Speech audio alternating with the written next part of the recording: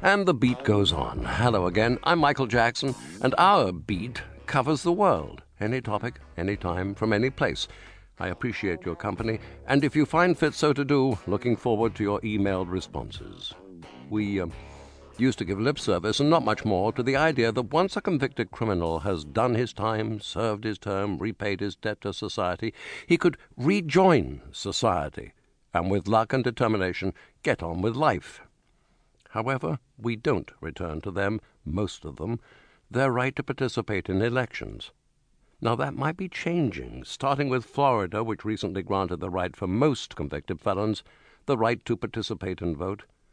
The most succinct criticism of the idea came from the Florida Attorney General, who said, "We're putting a lot of felons back into the voting booth, back into the jury room, and back into your home." And I just think that's a terrible thing to do. Attorney General, State of Florida. I'd guess that when most poorer people with a prison record get the opportunity to vote, they're most likely going to register Democrat. Do you think Florida's Attorney General would be as outspoken and critical if most of those freed from incarceration were to register Republican?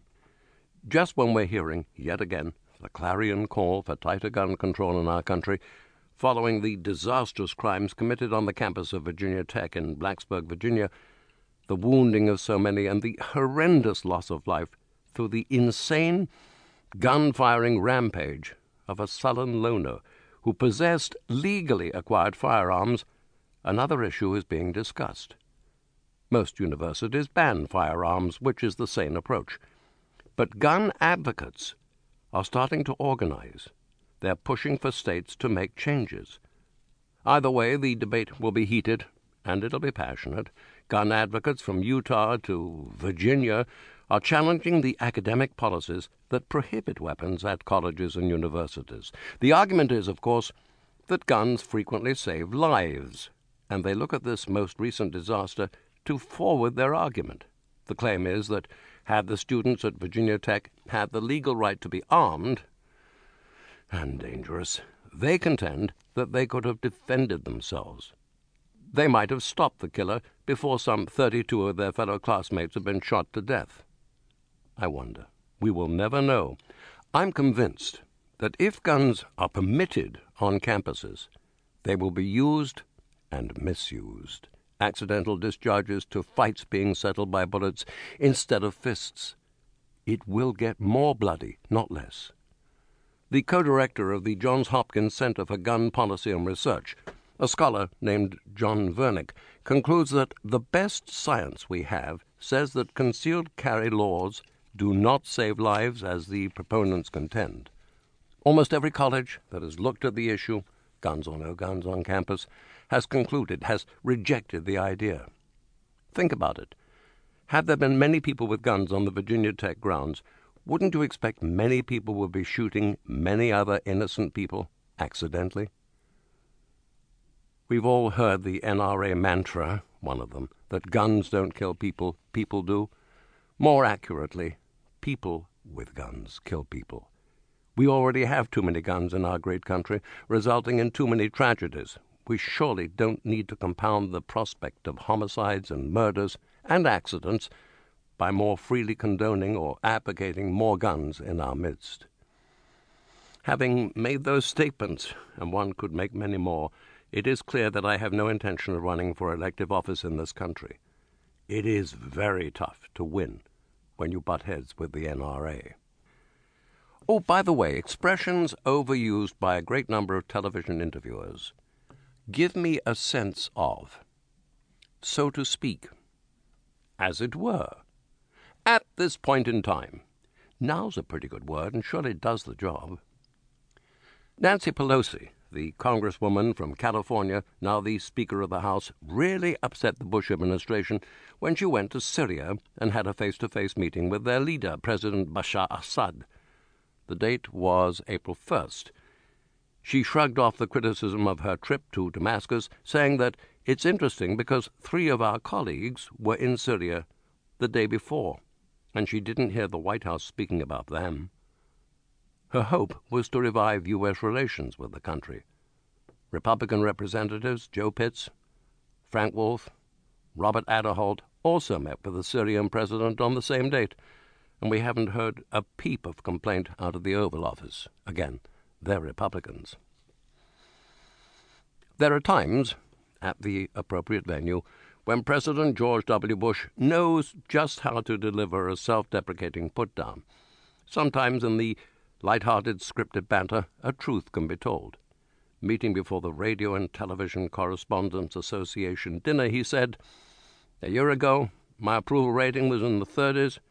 My nominee for the Supreme Court had just withdrawn, and my vice president had shot someone. Ah, those were the good old days." It's hard to disagree with that. The New York Times had a wonderful story about the pitfalls, the linguistic pitfalls that might cause some embarrassment all around when the world comes to Beijing for the 2008 Summer Olympic Games. Ahead of the world-renowned event, China is attempting to improve its citizens' public manners and curb behavior which just might, shall we say, inadvertently offend some of the foreigners, but I doubt it. One of the most frequent errors in spelling occurs when crab appears on menus, C-R-A-B. It frequently comes out as C-R-A-P. Hardly an interesting delicacy. From a similar menu, a description of a pullet, that's a less than a year-old hen. It's described as a sexually inexperienced chicken. Oh, well, we can at least rely on the fortune cookies. Do you remember when President Bush shook the hand of Russia's Vladimir Putin and told the world thereafter that he had gazed into his eyes, seen his soul, and judged him to have a good heart? And he was convinced that the former KGB man, who for the past 7 years has been the leader of his country, was a friend of George Bush's. I wonder if now he'd have a slightly altered view of Comrade Putin. During his terms in office, that country has seen ever-growing state control over the media and continuing erosion of the rule of law and democracy. Simply stated, peaceful protest is not a right accorded the subjects of Vladimir Putin's Russia. As the Wall Street Journal put it over the weekend, several hundred protesters were arrested, including Garry Kasparov, one of the all-time great chess masters. He was taken into custody too. Mr. Kasparov was a former world chess champion. The violent clashes between riot police and pro-democracy demonstrators in Moscow and St. Petersburg are business as usual for the masters of the Kremlin. Gaze into Putin's eyes, and you will see the heart of a man who will crack down on any sign of political opposition, no matter how small, using overwhelming force. The president of Russia cannot risk a Russian version of Ukraine's grassroots Orange Revolution. The constitution of that vast country does not permit Putin to serve more than 2 terms. Parliamentary elections are scheduled for later this year, and the presidential vote takes place next March. I'd place money on it. Putin will try and find a way to serve the prohibited 3rd term. Come to think of it, I don't think I want to gaze into his eyes. Surrounded by newspapers, which is not an infrequent situation for me, I find them still featuring a great number of stories about the rise and fall of an aging radio shock jock of over 30 years, Don Imus. Following his wholly inappropriate, somewhat typical appalling taste attack on a young college basketball team from Rutgers, he's been dropped, he's been fired. At random, here are some of the recent columns and comments. Here's one from Joel Stein, a columnist for the LA Times. His story is headlined, "I hated Imus before it was cool." He has his own reasons, and they make sense. I never hated him. I never did. I respected his dedication to charitable causes, most particularly children.